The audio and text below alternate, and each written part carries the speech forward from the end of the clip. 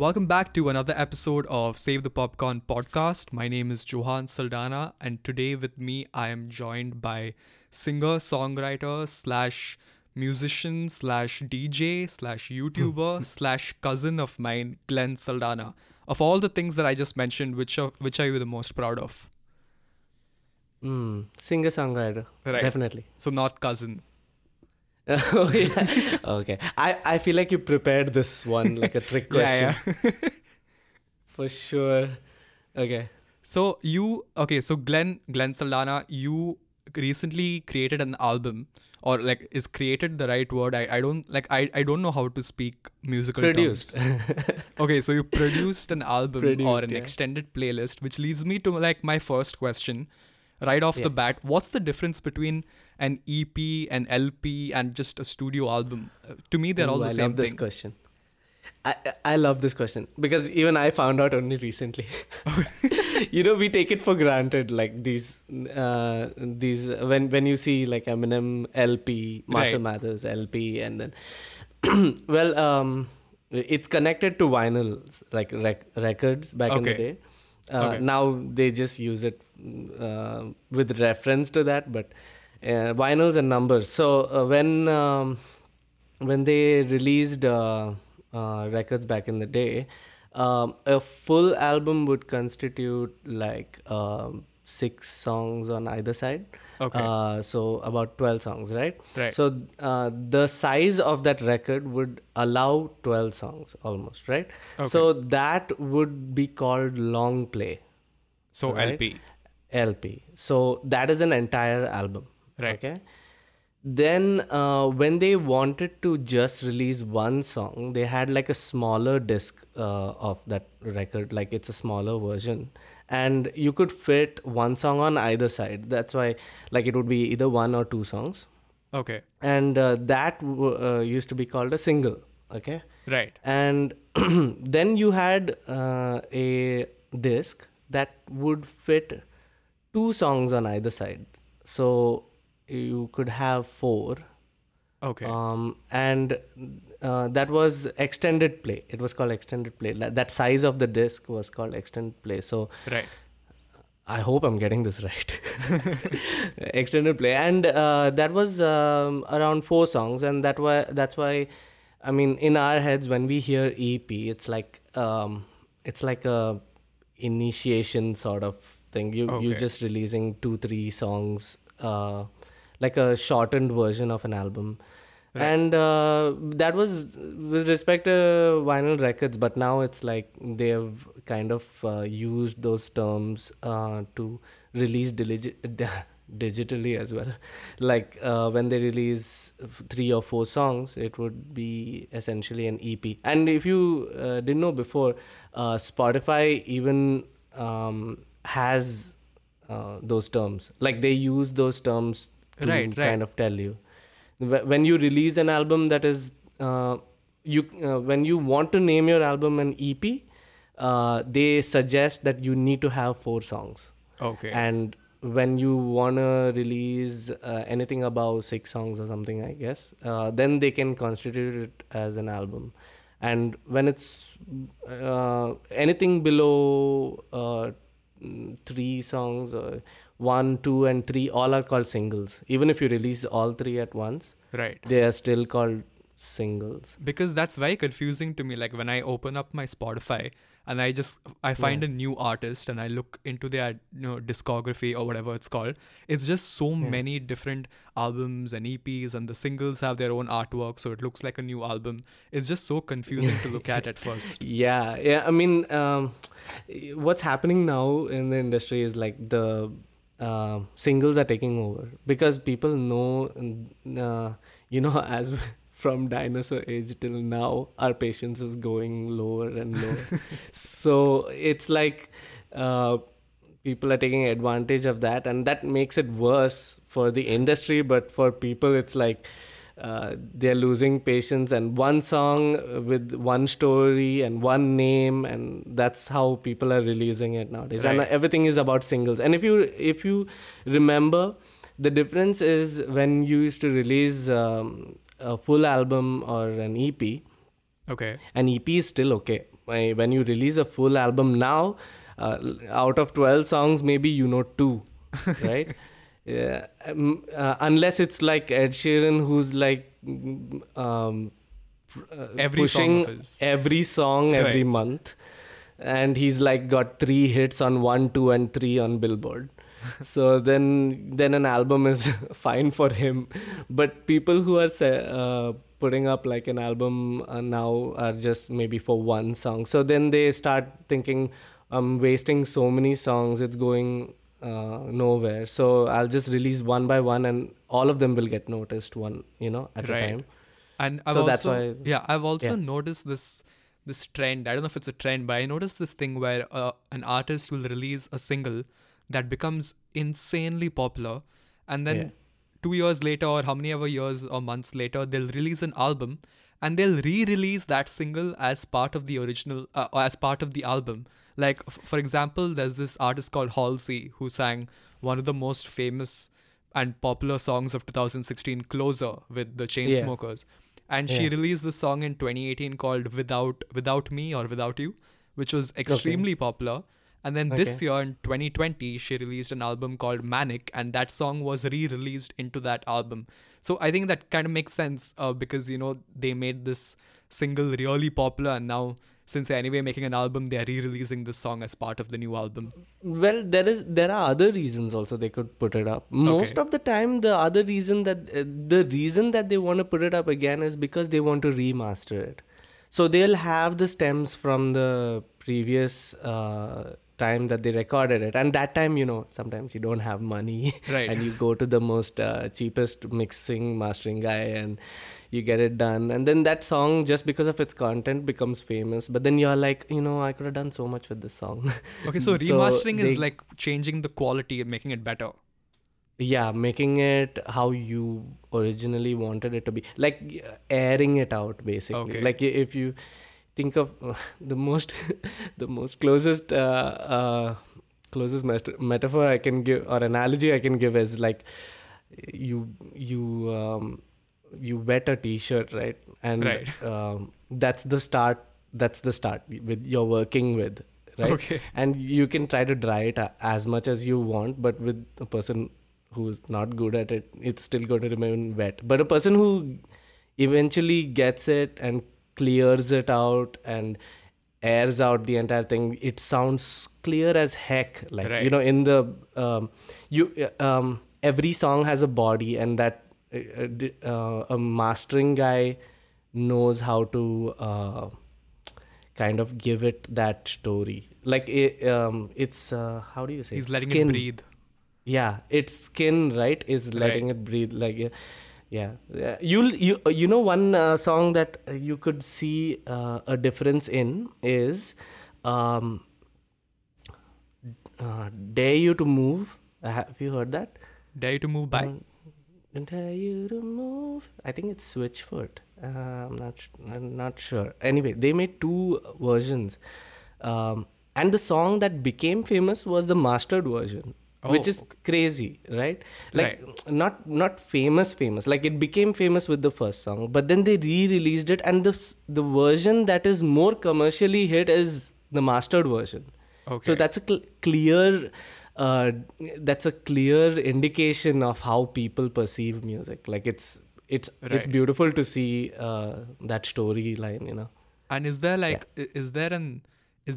is there an extremely clear distinction between the original and the remaster? Because I know that a lot of old bands like Queen, for example, had Yeah. almost all of their songs remastered on Spotify now. Everything that I see from Queen is a remastered version.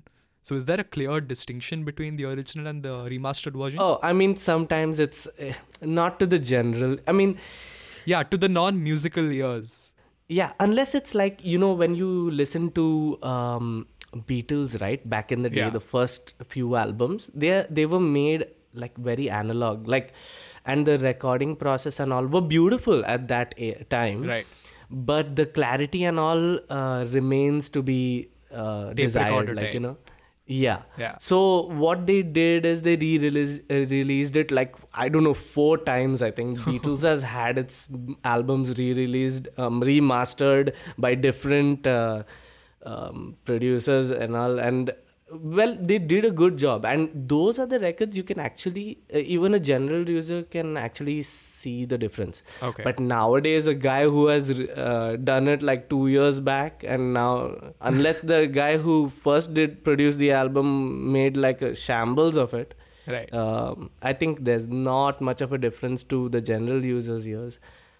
General listener, my God, I've been saying user. A general listener's ears, but to a producer or a guy who's been in music for a long time, I think you could make out difference in bodies of the song, Right. timbre Over the of the past song. few years, I've been noticing that. So, when I was a teenager, okay, I say that very weirdly because I just finished my teenage years. I'm not that old. But like around the ages of 11, 12, 13, I never paid attention to a producer of music. It was always just the artist. Over the last Oh, couple of years, I've been listening to, podcasts about music and stuff, and I've begun to understand the role of a producer. So when you right. produced your EP, like what is it? Mm, Was there a story in mind? Because so I've listened to your entire EP the day it came out, and so four right. songs, they all have a very certain theme. I can't put it into words what the theme was, but every one of Okay. those songs fit a theme. And so, like, what is the process of creating your EP? Well, I don't know, man. I'm just manic. I think, I think, I was for the longest time stuck in 2005, and I had to get out of that. The first song I did off of those four songs is a song called "Momentary," and that took a year, Oh, uh, only because my brain was stuck in some old school place. And don't get me wrong, I love nostalgia and all that, right, but my it's like what I wanted to write about was not matching what I was producing at the right, same time. So so it took a long time for the first song to come out, but then the next three songs got produced in like 3 months. So the moment I hit I mean, Momentary still didn't reach where I mean, it's a lovely song, but it's one of the oldies in my head, and then I managed to get it to come to where I wanted it, like 90%, and then I right. moved on because I got so sick of just working on one song. And then the next three songs kind of got a little more new age, a little more um, grim, dark, deep. I don't know. Right. I was in that phase, okay. And when I wrote those songs, it was like, look, I'm on this show because I love storytelling, right? And I look out for storytelling. And when I watch stuff, and I can talk hours and hours Right. about 60s till now TV shows and movies.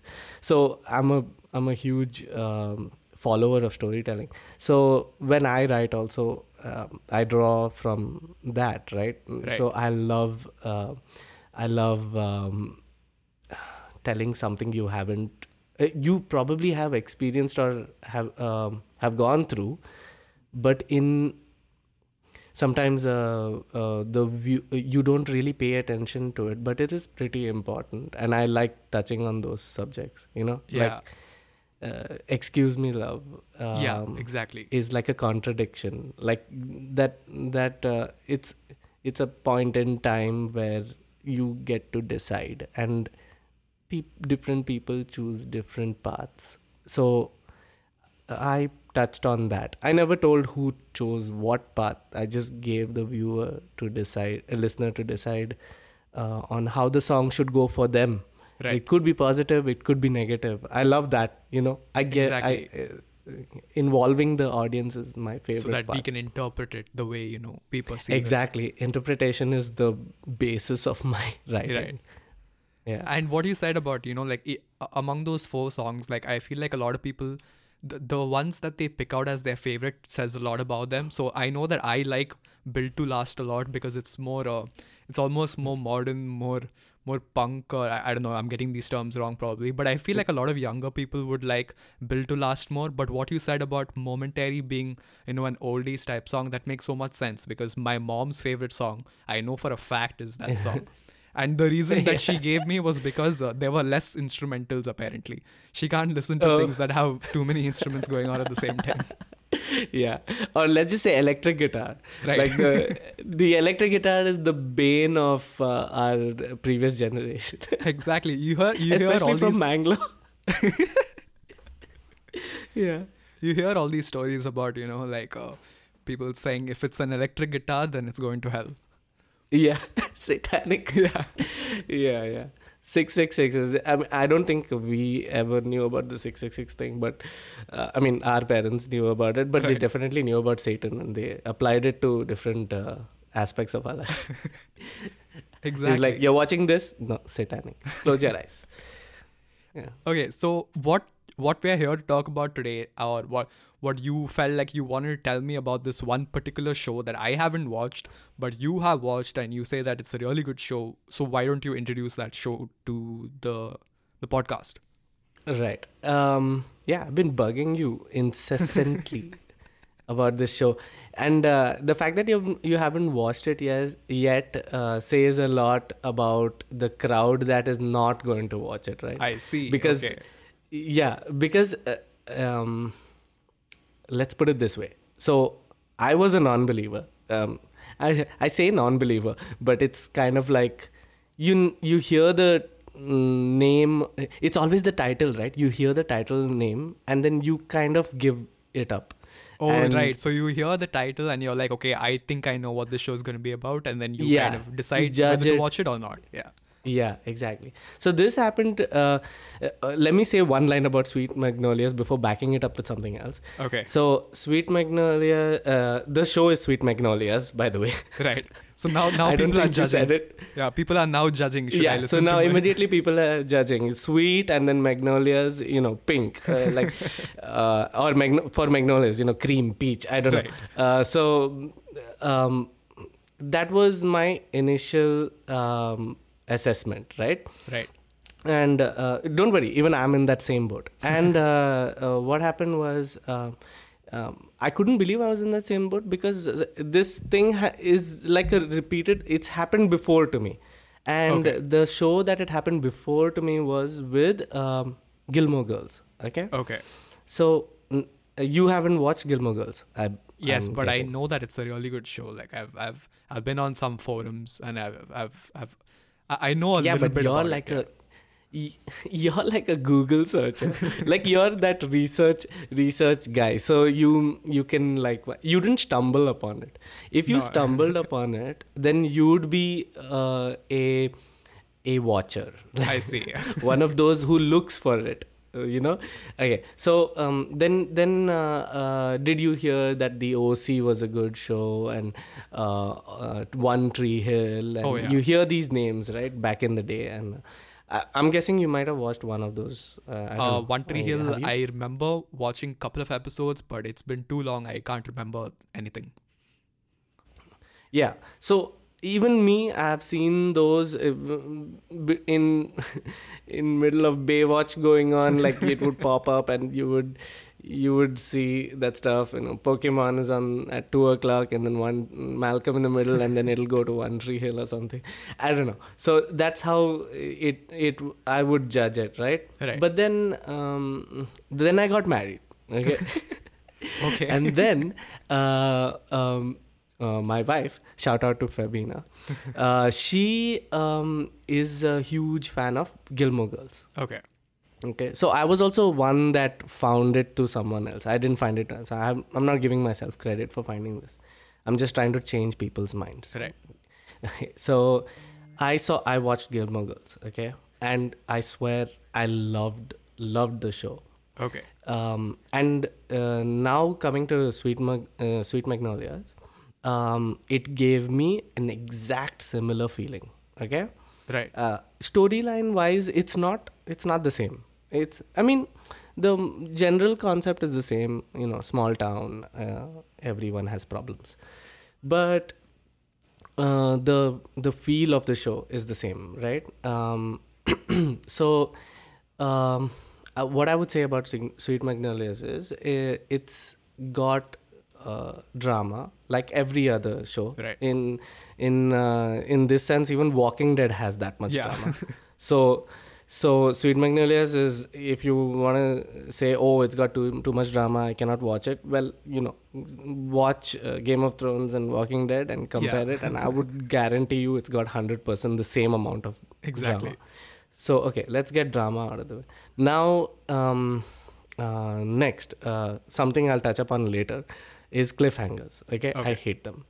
First of all, I hate the execution of them. Right. Right. So again, I'm a huge fan of Walking Dead. Okay, and I'm still shitting on them right now. But Walking Dead's cliffhangers are the absolute worst. I just I'm like 75% fan of the show just because 25% is full of cliffhangers. I hate them. And they're the worst kind of cliffhangers. That's the Are they okay? That's the difference. Yeah, I'm taking a limb here, but are they the type of cliffhangers where they leave the episode with a cliffhanger and then they'll solve that cliffhanger really early in the next episode, so it makes you feel like you waited for nothing? Is it that? I mean, are you saying these are the good kind? No, I'm saying that's the bad kind. Oh, the bad kind is putting a cliffhanger just for the F of it. Like, Yeah. there was no reason to put a cliffhanger there. And to kill a character or to do this. There's no reason. Nothing led up to it. Right. Nothing said, oh, everyone's a happy family now, boom, someone dies. Yeah. Like, nothing leads up to it. Why give people that there's a difference between building up of positive or negative emotion through an episode or the next episode or the next episode, and you have like a nice little feeling, right? Even if it's bad or good. Yeah, and then it's kind of like a song. You close it out with the best of chords. Right. Okay. But sometimes they do so well during the entire episode and so dark and grim and for Walking Dead, I'm saying. And then in the end, for no reason, they would just... It's like Game of Thrones, basically. They would just kill a character for this, for their laugh. And I'm not against killing characters, but you need to give some kind of a build up and like a ventilation. There needs to be something surrounding that, right? Otherwise it's just in vain. If I could take a bit of a tangent, I know we'll get back to the Sweet Magnolias point, but then in terms of cliffhangers, so Game of Thrones, let's just talk about like the cliffhanger at the end of the first episode of the first season. Now, to all the listeners who are afraid of spoilers, the show's been out for 10 years. You should have gotten to the point by now. So everyone's watched under a rock. Yeah. They say, under a rock. So the first episode of the first season ends with the cliffhanger of Jaime Lannister pushing Bran out of the tower, right? And so obviously when you watch that, you're immediately shocked because it's shocking. But then if you rewatch the episode or if you think about what happened in that first episode, the signs were all there. This boy kept climbing the towers. He kept being warned. You always knew that this Jaime guy was very shady. He was talking one way and behaving the other. And so if you rewatch Game of Thrones, when you're watching the first episode, you're always like, oh shit, I know what's going to happen now. Bran's going to get in trouble. So it's shocking, but then the footprints were there. Yeah, exactly. So they built up to it. They gave you a reason to understand why it happened, right? Or it's something to back it up, basically. Exactly. And that is a good episode. Like, you are invested. You need returns, right? And when you don't get returns, you're pissed. Yeah. And I'm gonna bring it up, but the same with Space Force. Okay. Should we do this now or later? Oh yeah, we'll get back to Space Force because I know we're going to have a lot of conflicting views on Space Force, so that we can talk about it after the Sweet Magnolias bit. Yeah. Okay. Yeah. So getting back to Sweet Magnolias, they might or might not be cliffhangers, but they're very sweetly done. Okay. Okay. The other thing is, and most of all, I'm talking like this is my show, but it's like Feb introduced me both to Gilmore Girls and Sweet Magnolias, and I'm owning it like a boss.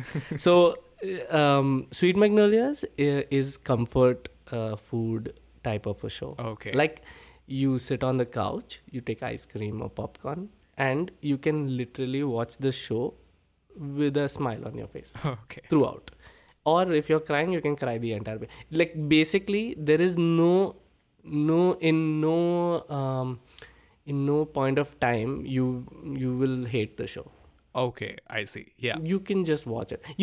I know you watch This Is Us, right? How Right. is This Is Us for you?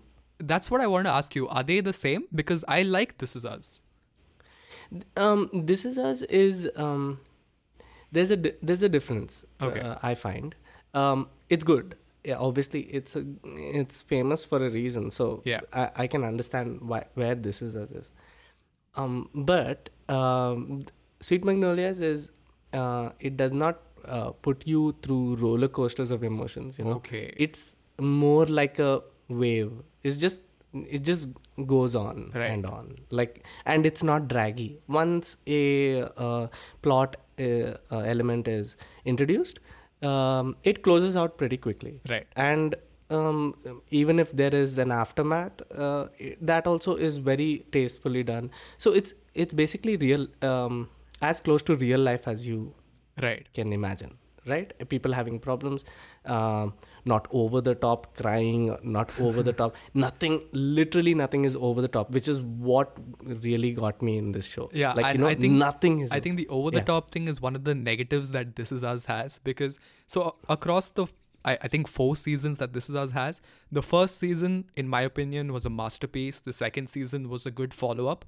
From the third season Yeah. onwards, I feel like some of the storylines were being repeated, and all the things that you just mentioned about Sweet Magnolias, the opposite was happening. The storylines were being Right. repeated, over the top acting, and one of my pet peeves about watching This Is Us, I'll still watch the show. I'm gonna watch the show to its to its completion. But Yeah, the 'cause you're annoy- invested. Yeah, and it's a good show, and there's the creator has said that it's ending at season 6, so they have a proper timeline set. And so Right. my biggest problem is the way they introduce drama, because it's a drama show and you know that it's drama, there's going to be conflict and that stuff. But the way they Yeah. introduce that drama is they'll always have 2 people in a scene, and one person tells the other person, "Are you okay?" And that person starts unloading everything. And then the next scene is 2 other people, and one guy says, "Are you okay?" And that person starts unloading everything. So I feel like it's gotten very lazy at this point. Yeah, that's like the interpretation of therapy on TV. Right. Like, I don't see it any other way. It's like the guy who's writing the show is like, I understand this situation and I can write buttloads of it and, add some moral science in between. Right. And it will all be taken in as word of God. Right. But that is the worst thing you can do. And every movie also, like, movie and TV shows make similar conceptual mistakes. In my opinion, they are mistakes, okay? Don't quote me and crucify me. Like, I feel dragging out is it's unnecessary. People understand it. We are not kids. Right. Like, it's like people, whoever puts out TV shows now think people don't understand things right now. Exactly. I mean, the TikTok has reached everywhere. You think people don't understand metaphors and analogies? I think everyone gets it.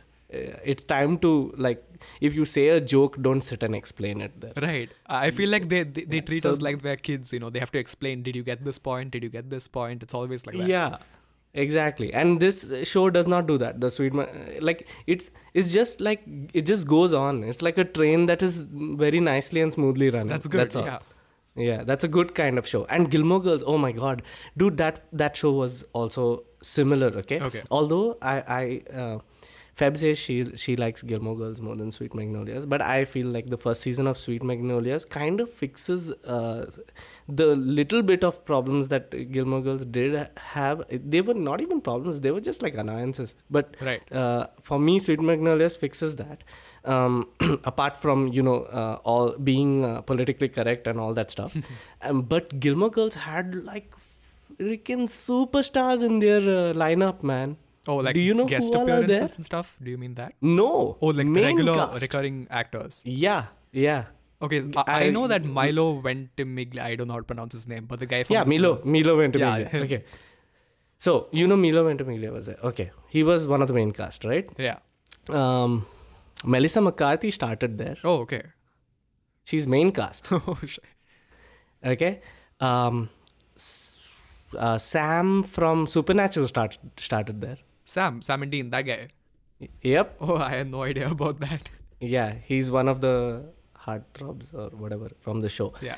And he was previously from that, he was in Dawson's Creek or something, I guess. Something like that. So Dawson's Creek was a show Sam was on. Anyways, Gilmore Girls had a buttload of people and one comedian. One of the comedians were also famous. Anyway, if you watch the show, it's like Freaks and Geeks. Have you heard of that show? No. Oh wow. Okay. I am introducing you to new shows. Okay, Freaks and Geeks is full of the new age comedians right now. Okay. Like Seth Rogen. Oh, that. Yeah. What's his name? What's his friend's name? I forgot the other guy. TJ Miller. The Pineapple Express guy. Oh, James Franco. Oh my god. Okay, James Franco, Seth Rogen, the Marshall from How I Met Your Mother. okay. Oh, yeah. All of those guys were in that show, and that show tanked because it was ahead of its time. And now it has cult following, and all of them have become famous, basically. That reminds me of Arrested Development, a show that was ahead of its time and now has a cult following. Yeah. But that was basically the writing. I'm talking about the Freaks and Geeks was full of power casting. Okay. Like nobody knew all of these people are going to be famous one day. Oh, so all of them were not famous and now they are famous for this other show reasons. we're talking about this show is like 99 or 2000 or something. Okay. Yeah, when they were kids. I'm talking about when they were kids. Right. This show was about all the freaks in a school. That's a good concept. Yeah, and it was good. Yeah. But yeah, so that's my take on Sweet Magnolia. It's very watchable. It You sounds should go good and because watch I feel like in the past 2 years or so, every show, not movie, but like show is something that you considerably spend a lot of time on. You know, you have to invest a Right. lot of time in it. So every show that I've watched in the past 2 years has been something that I've read a lot or at least a sizable amount before watching because I want to feel like it's worth my Yeah. time. So Yeah. I want to Yeah, get yeah. into, watching shows just for, while drinking tea, those type of shows. I want to Yeah, start this is watching a those while shows. drinking tea show for Right. sure, for sure. That's what happened to we didn't have anything to watch, so she suggested and we watched it, and we got stuck to it. Exactly, like it's yeah. that kind of show. It amazes me how people can, just switch on the TV and just watch whatever's going on. I Oh, have man, not those been were in the that days. mindset for a long time. Those were the days. Oh god, everything was better back then. Yeah. Everything's just cheap now. That's the problem, because there's so much of it Right. that its value decreases. Like the market is full of it, right? Like So like scrolling through Netflix, like how many hours do you spend before you actually decide on what to watch? yeah, That I scroll know. is so infinitely long. It's the worst. Yeah, it's too much stuff. There's no curated list anymore, Right. and it's a good thing also. I mean, you're not. I'm not complaining about it. I'm just saying quality, overall quality goes down because you have so much 90% crap and then 10% of gems. Like for example, who knew, right? Dark. Like Oh who yeah, knew? yeah. It was what the first season was. I mean, quite a time back, and plus it's German. Yeah. So if there's anyone who made it famous, it was Netflix. There was Exactly. no other way it was going to become famous, unless this CBS or something picks it up, which in no way hell they're going to pick it up because they are like politically Right. challenged. So they and now they are making moves only because Netflix, Prime, and Disney who Plus. else? Disney is making moves. So HBO Max is producing some contemporary. This is that word. When in school we used to have these dancers who used to dance. Everyone used to do these commercial hit songs, and then these one group will come and do like they'll call it contemporary dance. It'll be including like Bharatnatyam and Kathak and all inside that, and then it'll become contemporary according to them. Right. So now all the judges get all fascinated by this new form that they have done, climbing on top of each other and all that, and then it's like a gem in the sense. So now HBO Max or others as them have seen this gold mine, and they are going to pounce on it, and then that is also going to become a quality Right. shithole. Yeah. In terms of quality of content on streaming services, which in one answer without any explanation, among the big players, Prime, Disney Plus, HBO, Netflix, in one answer or one word, which one would you pick? Netflix. Same.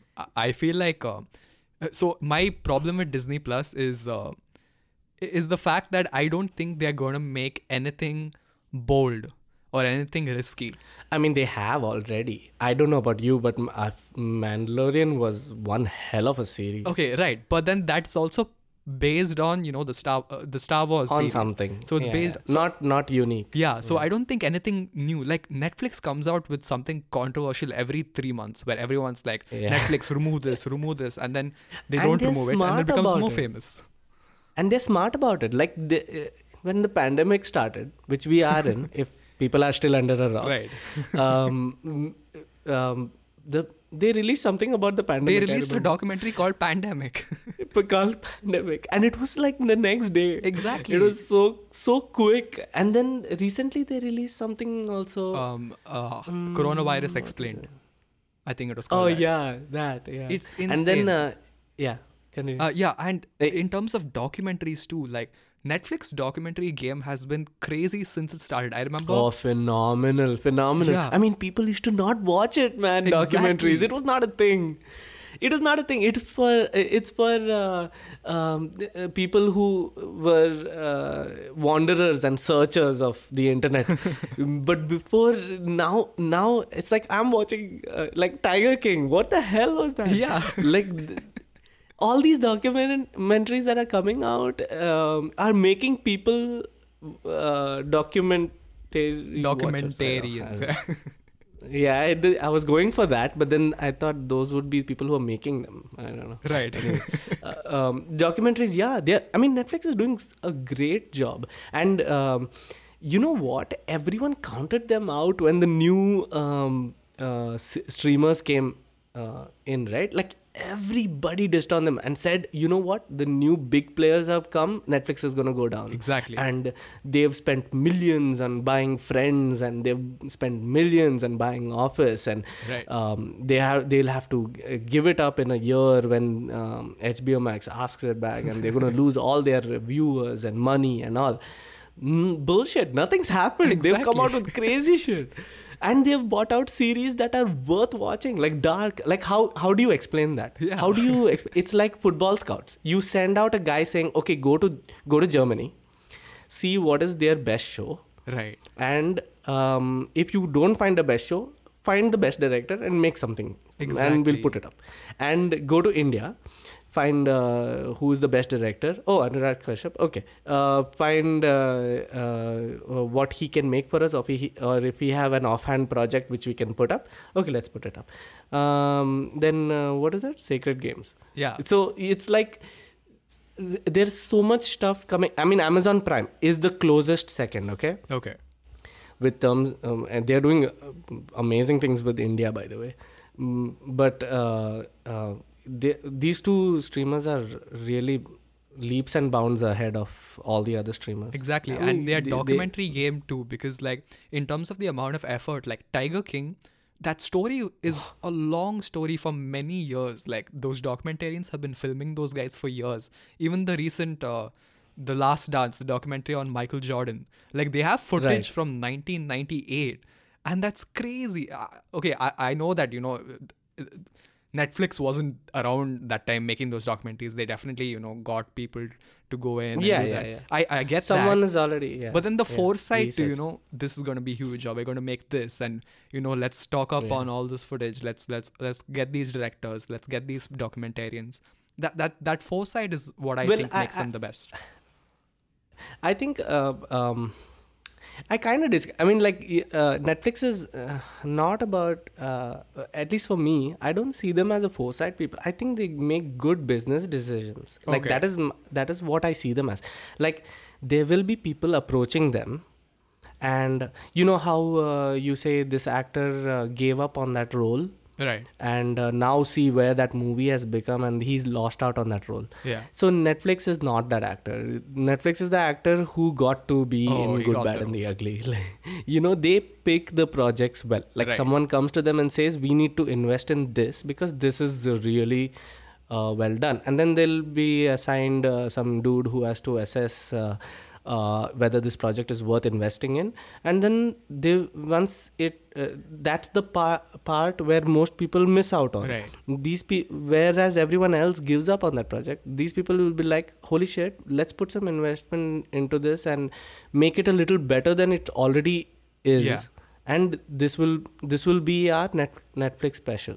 Like, I think that is Right. how. See, this is all speculation, but I think that's how they go ahead with projects. No, but it makes I think they're sense. good business. Yeah, it makes Yeah. sense because even when you said about when you talked about picking the right project in 2017 or 18, there were 2 Fire Festival documentaries that came out, one on Netflix and Yeah. one on Hulu.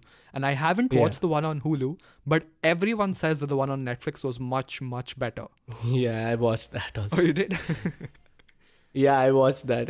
I've watched everything. When I'm like a leech. I have no. I have all the time in my hands between recording. So is it true the Netflix one was better? Yeah, the Netflix one was better. It's so much more wild. It's a well said story, and I mean, it is good. Right. And it's unbelievable also if you go to see. It's Yeah. crazy. I mean, hats off to whatever his name is. I forgot. he pulled off the biggest con. Got caught, but pulled off the biggest con. And after getting caught, he started doing it again. Yeah. He's persistent, I'll give him that. Yeah. Okay, so Yeah. so in terms of content, especially on Netflix, let's get into Space Force. So Okay. before we get into it, just to contextualize it for our listeners, Space Force is a comedy series created by Greg Daniels and Steve Carell. Both of them worked on The Office, one of the biggest sitcoms, definitely the biggest sitcoms of the recent 10, 20 years. And so they got together to make Space Force, which was this 10 episode comedy series, which is on Netflix right now. And we both have conflicting views on it. I think it's good, and you think it's It's mixed. mixed. Okay. Yeah, mixed. I still like it. I'm not a disser on it. Okay. I like the series, but I have issues with it. Okay, so what okay, so let me tell you what I like about it. So Yeah. at least from the online reactions that I've seen, a lot of people are saying, it's not The Office. And my only response to that is like, of course it's not The Office. It's a completely different show. I know that the same, actor and the same creator, but it doesn't have to have the comedy style of The Office. And a lot of people were saying was, they didn't complete storylines, which I get is a fair point. So, but overall, in terms of, comedy and in terms of just the general vibe of the show and the concept that they had, I think it was pretty good. Okay. Anything else? Oh, no, that's it. Oh, my biggest peeve that I have with them is the cliffhanger. Right. Me too, yeah. I was so bugged. I mean, it was not necessary. They made the same mistake every other stupid show makes. Yeah. Like, there was no need. People will come back to watch. Why do you have to put a cliffhanger just because? Yeah. I did not understand that at all. It left me, that sour taste in the mouth Right. after watching. Like, you watch an entire season, put like so much investment, and then suddenly out of nowhere it ends, and suddenly you're like, what the? Yeah. I it was the worst feeling, and I hate that feeling. So there only they lost 10% of points. I have for a me. feeling that when the next season comes out, that cliffhanger will be, swept under the rug in the first or second episode immediately. Yeah, they'll bring it back slowly. Yeah. I mean, writers are okay that way. Even Space Force, F Tony was the best thing about Exactly. the show. Same. He F-Tone- was the best. F-Tone, What's yeah. his name? He's the best thing Ben about the Schwartz. show. Yeah, and it's the same people, right? They're involving the same people, except for they got someone from Friends, which is like Yeah. contradictory to the show. But it's crazy. You're seeing melding of all these comedians together Right. inside one show. That's nice, and I get the whole satire of it, and I get the President Trump thing, and I understand all that, and it's there for the picking kind of Right. show, But my issue with it is, okay, let's start with this. How would you consider it? Would you consider it? There's two ways to consider it. Would you consider it in with reference to Office, or can you actually consider it as itself? Exactly. That's the problem, because I genuinely want to consider things like that as By their themselves. whole thing, but it's so hard not Yeah. to. Yeah. So now in Space Force, it's impossible. It's almost impossible to consider it without Office. Right. Okay. So considering the fact, and I'm not even talking about the general feel of the show, because that's what most people are bugged about. I don't understand that. Yeah. That's stupid too. Exactly. How can you consider a new show to have the same feel as the old? I mean, obviously this guy is trying to make a new show, man. Yeah. Come on, give him some credit. He wants to do something new. He doesn't want to stick to. Would you ride a bicycle the same way you rode at 2 years old? Yeah. There's no way anyone wants to do the same thing again. I don't want to make Excuse Me Love again. Yeah. There's no chance I would do it. So he wants to do something. That's like dissing Breaking Bad for not being like Malcolm in the Middle. It's exactly like that. Yeah. It was too dark. Yeah, but but in this show, you've got the whole backroom staff is the same. Okay. Yeah. And I get that if you expect a certain standard from them, as you expected from Office, but you have to remember that the first season of Office also wasn't that Exactly. phenomenal. Yeah. Okay, so they took their time to find their way. Now where they go with Space Force, I don't know. We'll see how many seasons they get also, because honestly, was an Office cancelled after first season? Exactly. And then picked up again, right? So now you've got Space Force, and you've got all these the writing is also good, the jokes are funny. Just something about it feels disconnected to me, as if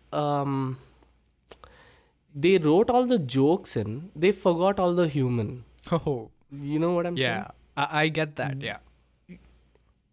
I did not connect, man. It's like Steve Carell was brilliant by himself. F. Tony was brilliant by himself. Yeah. Phoebe from Friends was brilliant by herself. So it's like I'm seeing all these characters, and they're all amazing actors, and they're doing also amazing job here. But there's no synergy. But there's no synergy. So it's, what it's feeling like? The first season of The Office. Right. So, but with a cliffhanger that makes it worse.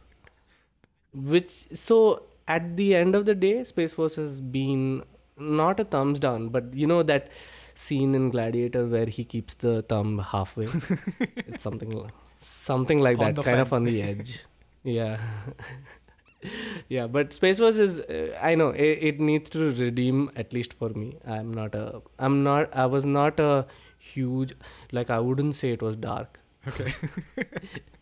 I got intrigued by Dark when I first watched it. I have to say to the listeners, my God, I'm all over the place with that users, viewers, and listeners. But Dark's third season you will need 3 days to recuperate Oh, from really? that. Oh, shit. Yeah. Yeah. Oh my God.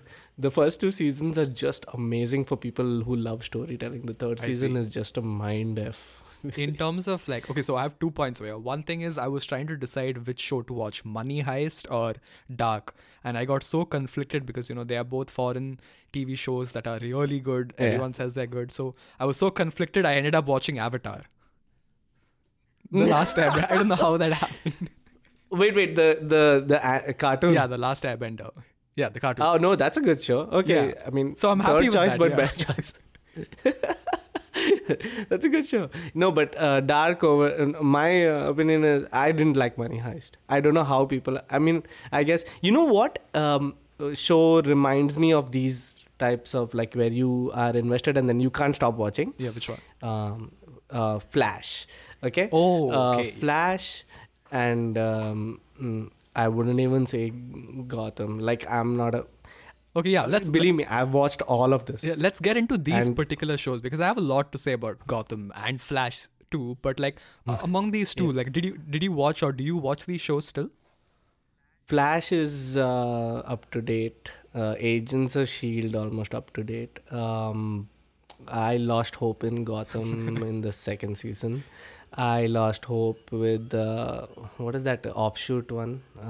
Legends of Legends of Tomorrow. Tomorrow. I lost hope there about third season.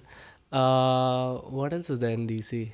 So I liked Gotham for the first one or two seasons. Then I got to a point where I was like, I'm not actively waiting for the next episode. Then I was like, it doesn't interest me anymore because the premise of Gotham was fun.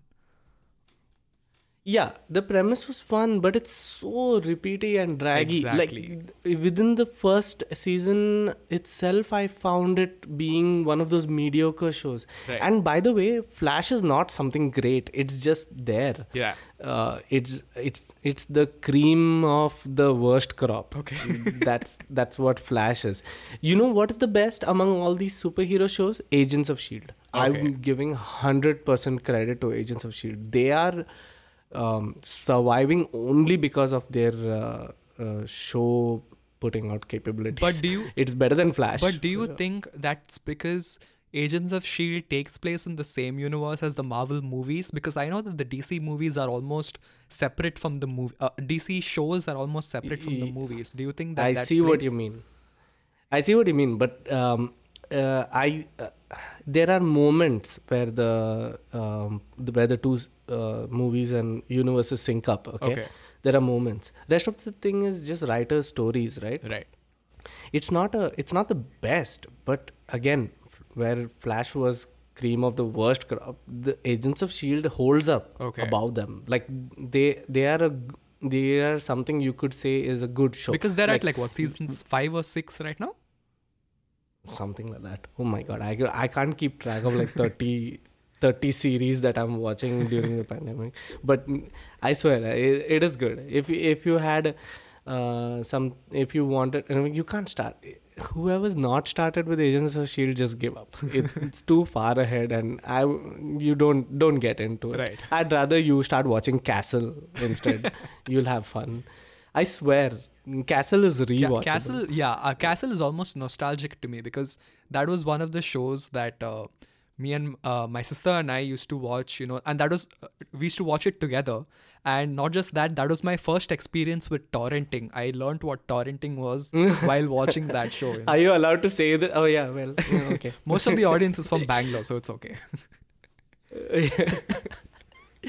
Yeah. No, I'm familiar with this term. Pretty familiar. Yeah.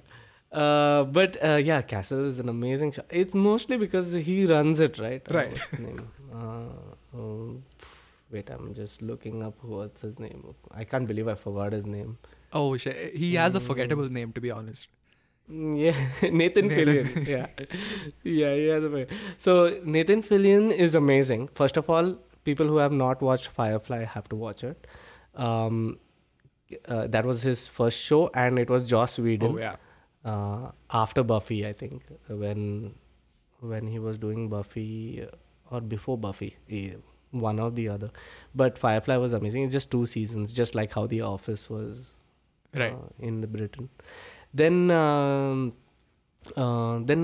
yeah, Nathan Fillion went into Castle, became a huge success, and now he has his own show in Canada. Oh, which is amazing too. what's that called? I have not heard about that. Really? No.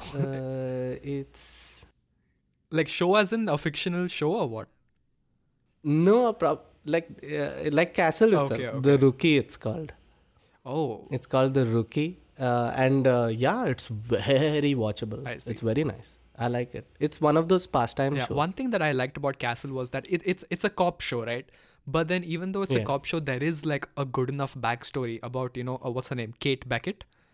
It's Yeah. about her trying to solve the case of her mother's death or something like that. And there were these, That's called something.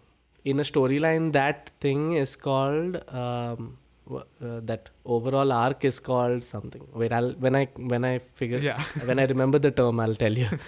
Yeah, go on. Yeah, so like any show I feel that has episodes of a recurring value. So like anything like even a sitcom, for example, I mean each episode is an episode in and of itself, right? Like these situations that happen in sitcoms are for that episode, but there's always the continuing Yeah. story, like Jim and Bam's relationship or Brooklyn Nine-Nine, Amy Yeah. and Jake Peralta. So that's easy to do for a Yeah. sitcom, but for a drama show that has because like why is Castle better than something like I don't know NCIS Los Angeles or something? I feel like their overall story for the characters are more defined. Well, NCIS also, I think they do that. Yeah, but I get what you mean. You are invested in the one or two characters deeply, Right. and if you go to see series like X-Files, right? Right. People huge fans of that, right? Huge fans, and they had a episode to episode structure. Okay. But people who didn't watch it from beginning to end thought it was an episode to episode structure, but it actually had a underlying theme that like backstory that you have to Right. actually follow from beginning to end. Like there is a mystery there that's going on throughout the season that Okay. is uncovered at the end. Right. So that keeps you watching more, and that's what Castle had. Her backstory was a big part Right. of the The overall, of the the overall story. narrative. Yeah. Yeah, that word escapes me. It's called something. Holding that background story is called something. It's something with A. Mythology. Mythology? I think it's mythology arc. It's called I see. the whole myth. Yeah, I think it's That kind of mythology. makes sense. That's Okay. a fitting term, I think. Right. So the mythology of, I hope this is right. I knew there was a term, and I think it's mythology. So the mythology of the X-Files and Castle and all were very strong, which is why they survived for so long. Right? People wanted more. Right. Yeah, because that keeps you invested for a long time. Coming back for more. Yeah. Let me ask you a question. Okay. Okay. I think this has come up before, so I don't want to like step on toes. But Marvel versus DC. Okay, I just want to like jump in there for a Revisit second. that. Yeah. Yeah. Let's not go over Marvel because Marvel is fine where it's at. They've proved it. DC. Okay. Okay. And I'm talking about the universe movies. Movie Yeah, the universe, recent right? movies. Yeah. Not even recent. Whenever they started till now. Okay. Why do you think DC doesn't work? So before I answer that, let me just say that I haven't watched all of the DC movies. So I'm talking even like I know the best one. But you watched all the Marvel. Yeah, I've watched all the Marvel. No, I haven't watched all the Marvel. I haven't watched the first two Thors. I've like seen them in passing. I know the story of those movies, but not all of them. Yeah, And the same thing. they're okay. Yeah, and the same thing with DC. I haven't watched Wonder Woman fully. I know it's like one of the best DC movies, and I've watched bits and What does pieces. that mean? You haven't watched it fully? Yeah, I've actually Like, watched pieces You of it. slept off? Because like whenever I watch it, it's like on TV and I watch a bit of it and I'm like, okay, I have something to do, and I've never actually sat down from end to end to watch that movie. Wow. Okay. That's the interesting DC universe that you have. Okay. My problem with it was like they did it too fast. Justice League wasn't a movie that needed to come out. At least then. They were trying to get, this whole universe in, which is good. People want that, but they didn't give enough time to build up Flash and I don't know, Aquaman and stuff like that. Well, they went in the opposite direction as Marvel. So, I mean, Yeah. that is my take on it. Okay. Let's just say Marvel did each character until the end. They joined them all together, right? Right. DC did the full thing jabang in one, and then started doing one Right. character at a time. So that itself is a odd way to start off. Yeah. So that was not a good start. Okay, then what else? As you said, even though they started off with everyone being together and then they went into their own separate ways, I don't mind that much, because people say Aquaman's pretty good, people say Wonder Woman's pretty good, so I don't mind that. Another problem that I would have is, I feel like their movies are good up until the third act, and the execution of the last act of the movie always fails. Like, Right. what's the movie? What's the most joked about movie? No, not Justice League. The Batman v No, Superman. every movie. Oh, yeah. I would say every movie. But specifically Batman versus Superman. Seriously, that is the biggest problem that I have with it. Like what you just said is Yeah. is the, I think, crutch that holds them back. Right. They are stuck to that 3-part movie track that they're doing, where the first 2 parts are good, and then the third part of the movie is just Exactly. all apocalypse. Why apocalypse? Like, every movie has to have a big bad, and when we're talking big bad, it's somehow space based. Yeah. Like, everything, nothing has to be grounded. Everyone has to fly in from the space, and everything has to that comes from space has to bring a new color grade to the movie. Take for example, Justice League's ending. take for example Justice League. Ending is freaking some weird orange. It became, And then, you know how movies, whenever they go to Mexico, suddenly the color grading becomes, sepia, and then it Yeah. was like that. Yeah, It was exactly like that. I never thought about that. That's crazy. That when they change the countries, especially Yeah. from US to oh my god, that is so. I don't want to say it. Okay, so then you've got Justice League, who's first of all the antagonist looks like some The antagonist jelly, looked like and if Toy Story made a video game. He looked like he came out of that. he does. He already looks like that. You're right. The purple guy, Yeah. he looks like the purple toy. That is who's Buzz Lightyear's enemy in the toy store. Zorg or something. Zorg, Yeah. Zorgon, something like. Okay, but that guy looks like that. And then, so here's what I think about DC, right? Apart from the color grading issues, Right. the villains from Justice League was horrible, and the villain from the villain in Man of Steel was good. Again, the villain in Batman vs Superman was supposed to be Lex Luthor, but somehow that got turned I think into Doomsday something was else. so unnecessary And in that story. Doomsday was So unnecessary in that story, or at least he could have been used in a better so way. exactly. See, my take is Batman vs Superman and Man of Steel was brilliant. Right. I loved those Same. stories. Yeah. But the third part of both the movies ruined it. Exactly. Both the third endings, if you see Man of Steel, again, some earth-shattering stuff happens, literally, from pole to pole, apparently. And in Batman vs Superman, again, the color grading is an issue. Everything is red, and apparently everything's happening on an island. Nothing is grounded. People are flying. One guy's dead and then comes back. So there's so much crap happening in 10 minutes of the movie. and again, it's all about an apocalypse. Why does everything have to be? I'm just hoping Matt Reeves does well with. I mean, the way he's talking about how he's going to make a movie, it sounds like it's grounded. Yeah, I Okay, hope so. I hope that whole detective thing comes because Batman originally is a detective. So I love that. I love that feature. Right. And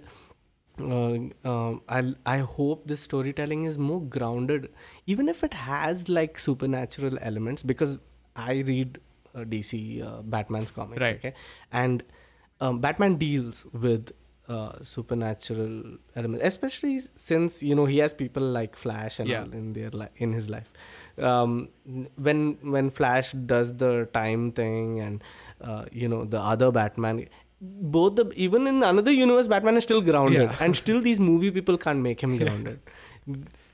In the Batman the Detective that's going to come out, I hope it's a story, even if it has supernatural elements, is used in a way that it doesn't overpower the movie. Exactly. Like, I've been watching MasterChef a lot, okay? And when I know it's a tangent, but when I've been watching, everything applies everywhere. I'm Yeah. serious. When these people cook their food, right, the main thing you think about is flavor.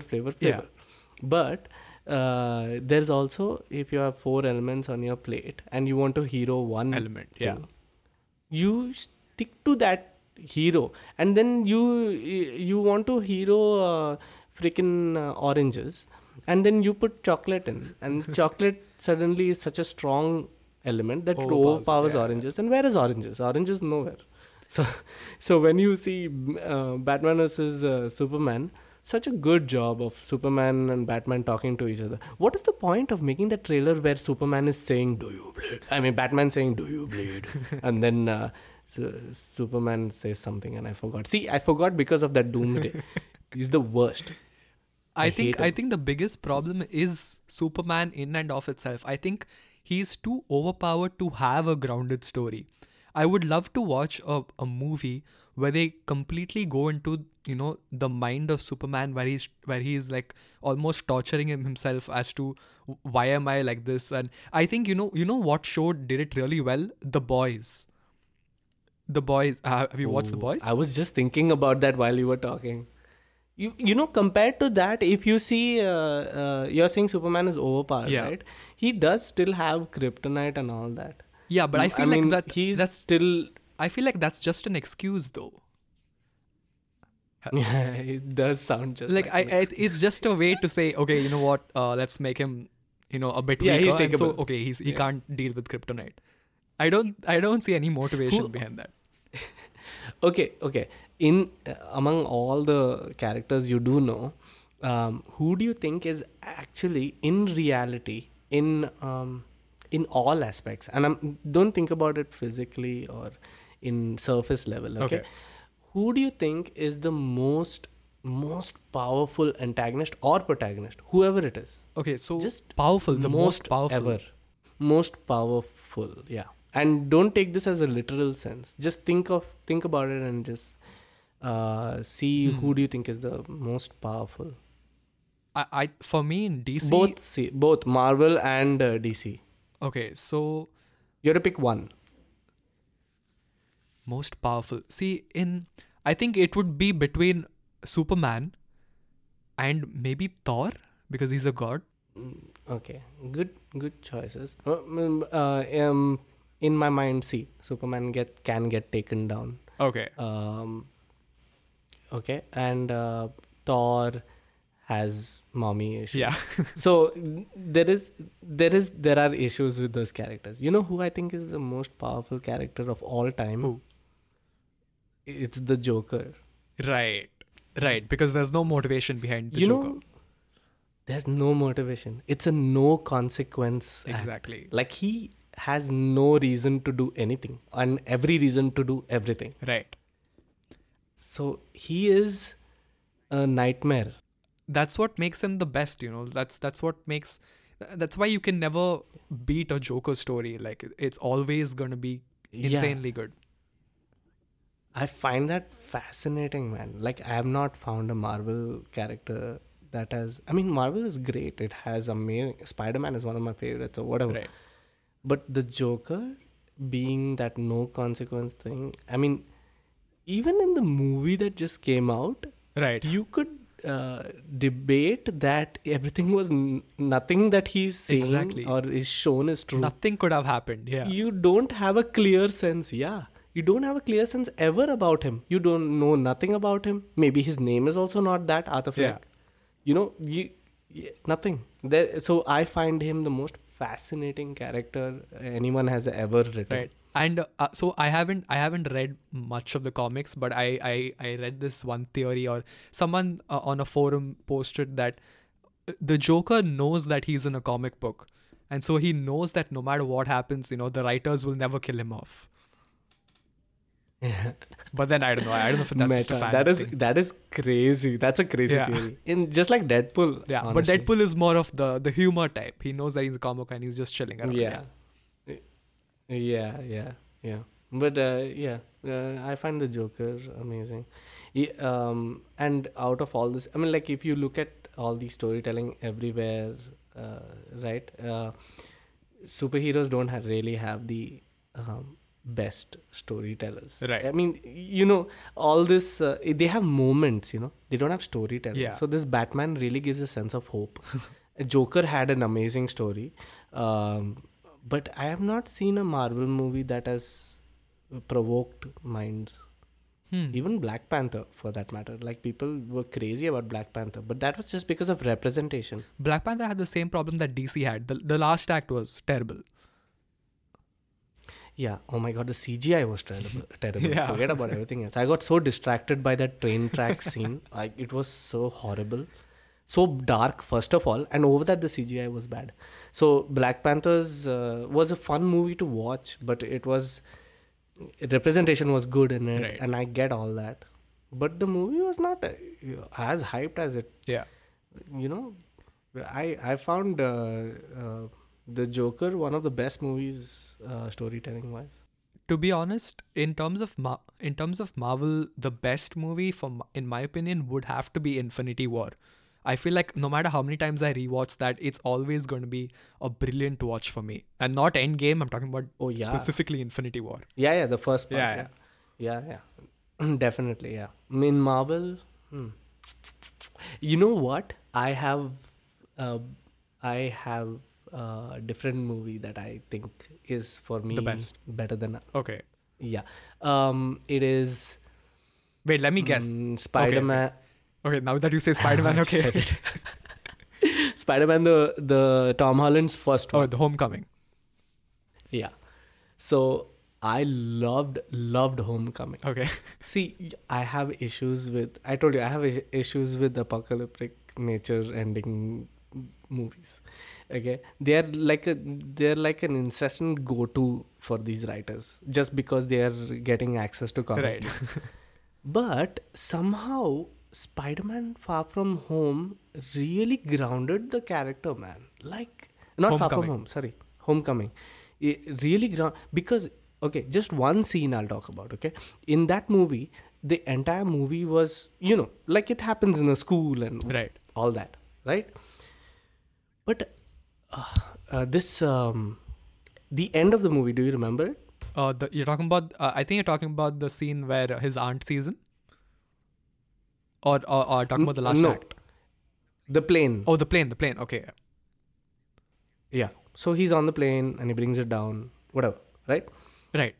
So that has happened. That is a very Spider-Man groundy thing. Like he's saving the city or Right. whatever, right? So that was the big moment that they wanted to show of him doing the plane thing. But then they could have done a huge big fight or whatever. But you saw what the ending was? Him and Vulture fist fighting. Right. Yeah, that was And good. it was so grounded. You could feel every punch.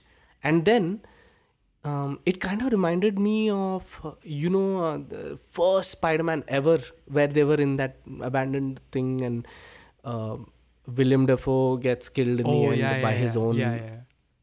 Right? So in this guy survives, but he keeps telling him don't, and he's trying to save Right. him while Vulture is trying to fly away because he can see that this device is going to blow up, Right. and he and he uses his web to uh, stop him from flying off, and that scene looks so real. I was like mind blown by the writing And there. in that sequence, my favorite part about that part was when the building was on top of him and it was crushing him, and he was trying to get out, and then he was just like, it doesn't matter whether I'm in the suit or not, and I need to get out of this. I am Peter Parker at the end of the day, because that really reminded me he's just a 17-year-old kid at the end of the day. Yeah, he can shoot webs, but Yeah. how is he going to stop himself from this building? And then that's his Yeah. superpower, that insane sense of willpower. Yeah, yeah. So you got this Infinity War, which is an amazing story by itself, obviously. But I mean, the way they structured it, having so many characters and entangling a story that is like Right. just it was Everyone it got was amazing. But a very balanced amount of screen time, which I was really impressed by. exactly, yeah, yeah. But if you go to see, their job was balancing in this, not writing a story. Right. Like in Infinity War, you have so many characters that you have your main job then becomes where to you're basically Who to pair and have stuff a like that. yeah, who to pair this and who to kill, that is your job in the writer's room. Right. But in Spider-Man, their main job was to make sure this character is loved and is got the most ethical dilemmas and moral conscious, and Because it was a tough those are it was a the tough thing for them to do, because they had to introduce a character that's already been introduced, because he showed first up in of all, Civil yeah, War. is introduce Spider-Man like 1,000 Yeah. times already. So how do you redo it again without? So and then that also Vulture, right? A new character Right. that is. So it was a mass. I feel yeah, Endgame or even Infinity War had backing, but Spider-Man did not, and they did way better job of handling it than the massive amount of people that were behind Avengers. Right. Yeah, like that's the feeling I got getting out of the theater for Avengers. Avengers was amazing. I was mind blown by it, but I was more satisfied and happy getting out of the Spider-Man theater, Right. just like I was for Dark Knight. Oh yeah, for sure. When I got out of the Dark Knight, when it ended and I got out, I had no words. Just like that was something. That was someone sat in a dark room and wrote this. Right. Can you imagine that? Someone twisted these elements and got this storyline. It's crazy. So- Yeah. Some stories are just too good. Yeah. So the thinking processes are really good. But we are talking only about superhero movies, but there are movies that are just mind blowing. Like Yeah. like you talk about Interstellar or Inception, and we are part of when it's coming out and stuff like that. But soon in 20 years, 30 years down the line, it'll become history. And then the way we are talking about Casablanca or Gone with the Wind. Yeah, we're going to although be Gone talking with the about other Wind is movies now- in that respect, not the superhero ones. Sorry? So, like how we talk about Yeah, Casablanca and stuff like that now, 20 years down the line, we are going to be talking about Right. Interstellar and movies like that, not superhero movies. Yeah, exactly. Inception, Interstellar. And I heard in one of your episodes you talking about Avatar. What a big Avatar fan you were. So I remember that. I was not. I have to But say. the theory still holds. I think 30 years down the line, people will still look at Avatar as a revolution in 3D and stuff like that. In 3D, yes. Not a revolution in storytelling. Okay. though. Not in my opinion.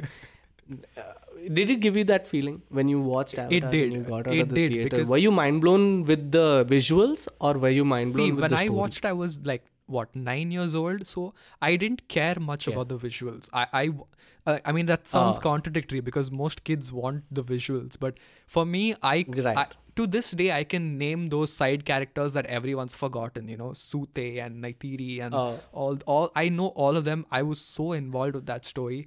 I felt for oh Jake wow. Sully, you know, because that whole feeling of not having a world and finding a new world. I love the story of Avatar.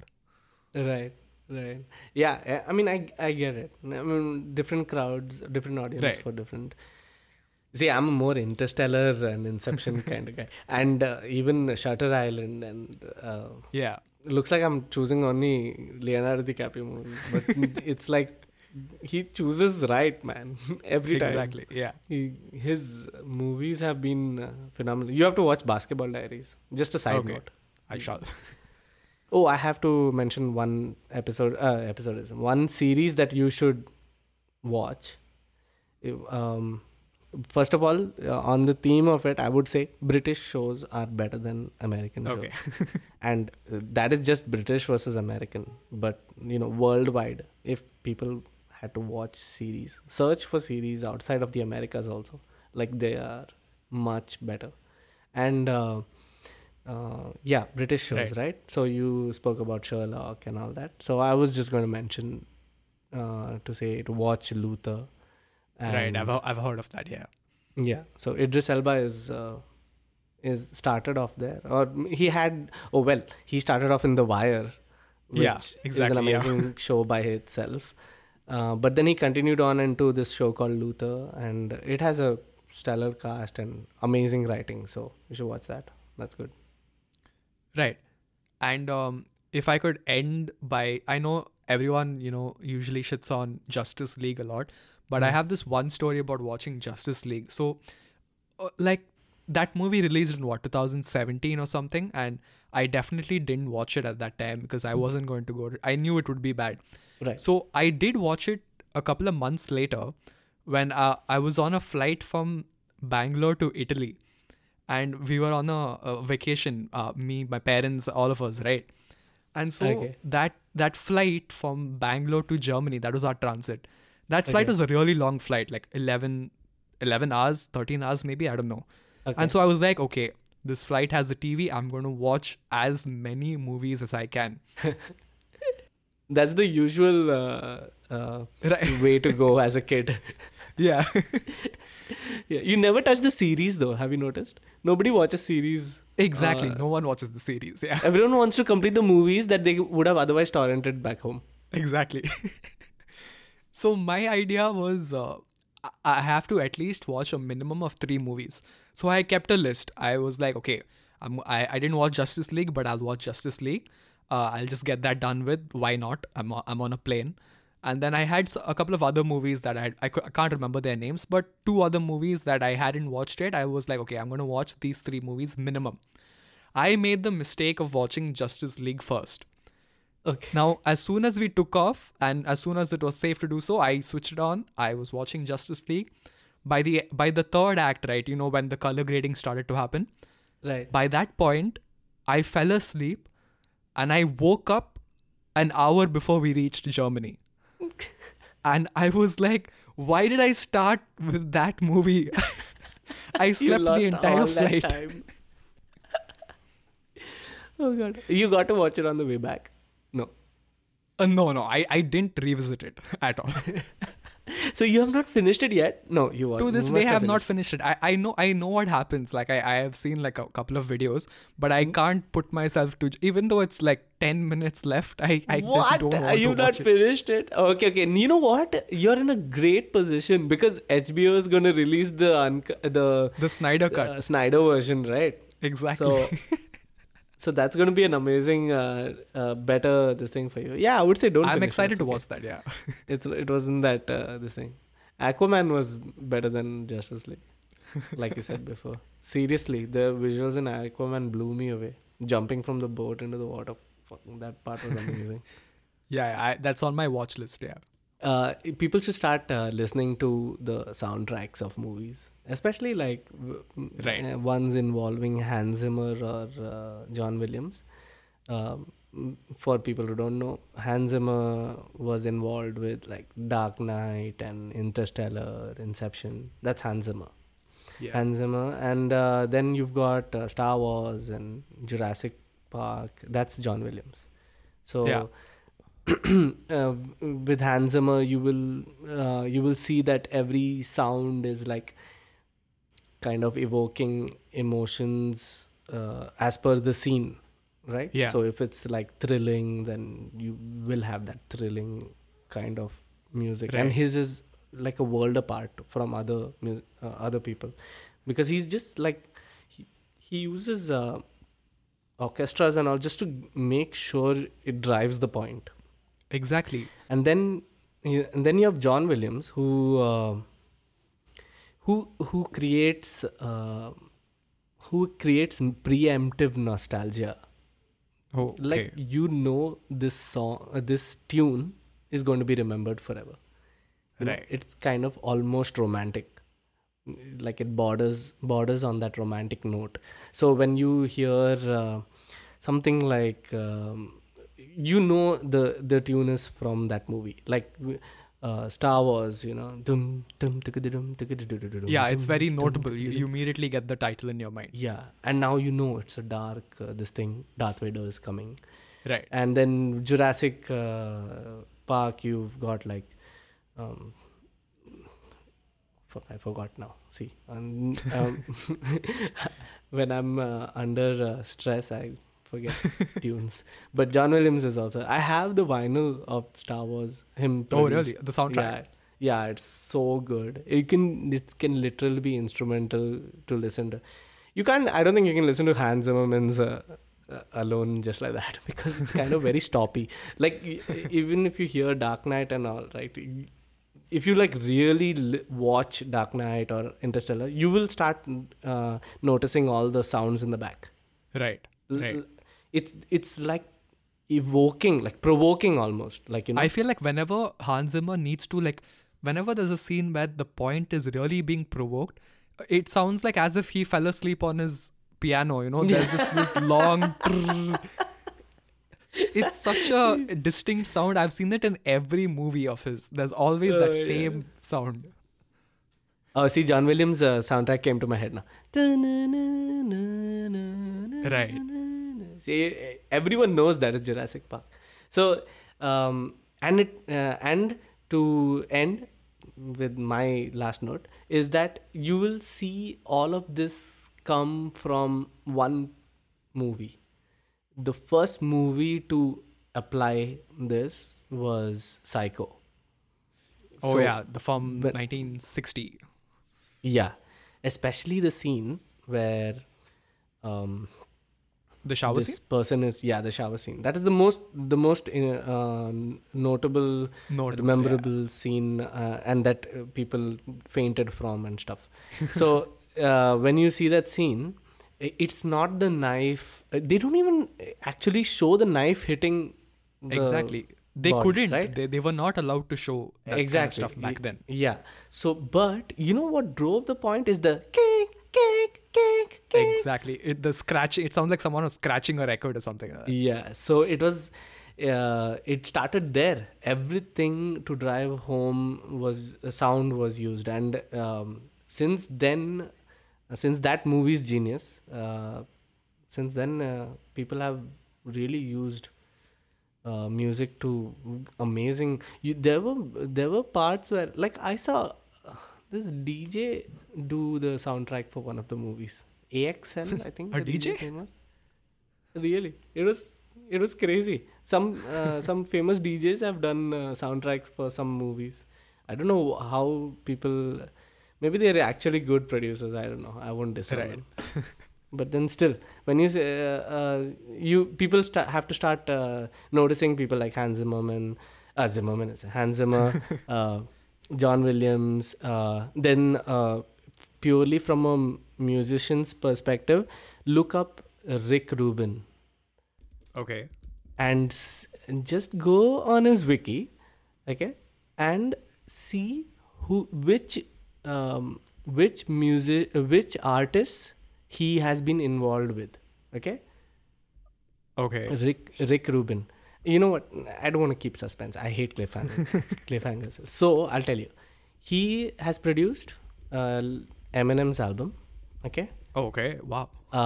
Ed Sheeran's album. Okay. Okay. So you see the that's a diversity very already. vast, like very versatile. Yeah. Let me go on. Beastie Boys. Okay. Okay. Then Slayer. Oh. So we're Yeah. covering like all genres of it. Yeah. And Rahat Fateh Ali Khan. Okay, I was not expecting that. Yeah. He That's is. insane. It's crazy. He is a phenomenon behind the scenes and nobody knows about it. I mean, people who don't actually like. You Right. need to check out his profile. He's another legend that is going to come into the history books for sure. I see. Well, that's all my notes. If I could like end with one last composer, it would be James Newton Howard. He made the Hunger Games soundtrack. For me, the Oh, Hunger really? Games soundtrack I will never forget. It's like such a. I feel like, so I haven't Oh, watched wow. Star Wars, but it gives me what Star Wars fans feel about Star Wars. It gives me that, the Hunger Games soundtrack. Really? But you read the books and stuff? Yeah, I read the books too. James Newton Howard. Okay, I'm gonna check him out now. See, this is Yeah. every day you learn something new. Exactly. Yeah, that's what the podcast is for anyway. Cool. All right, so that was the episode of Save the Popcorn podcast with Glenn Saldana. Links to his album will be in the show notes. Links to the podcast socials and everything will be in the show notes in the description below. Thank you so much for joining the episode, Glenn. Do you have anything to say? Anytime. I ranted a lot and I'm sorry. No, I want that. I want these longer episodes. Most of my episodes are like 30 minutes long. So I want like a longer episode. Okay, so that was Glenn These are my kind Saldana. of discussions. That was This is Glenn seriously my Saldana. kind of discussions. I can. Oh my god. I'll edit that out. Or I'll leave it in. Oh my That God. was better. Yeah, you should. You should. I just interrupted you twice. That's The awesome. podcast that Okay. never ended. Yeah. This is like Inception. What a great note to end on. Okay. Yeah, go for it. Go All for right. it. I'm just gonna keep going. Well, my name is Johan. That was Glenn Saldana. Always remember that butter popcorn is better than caramel. I concur.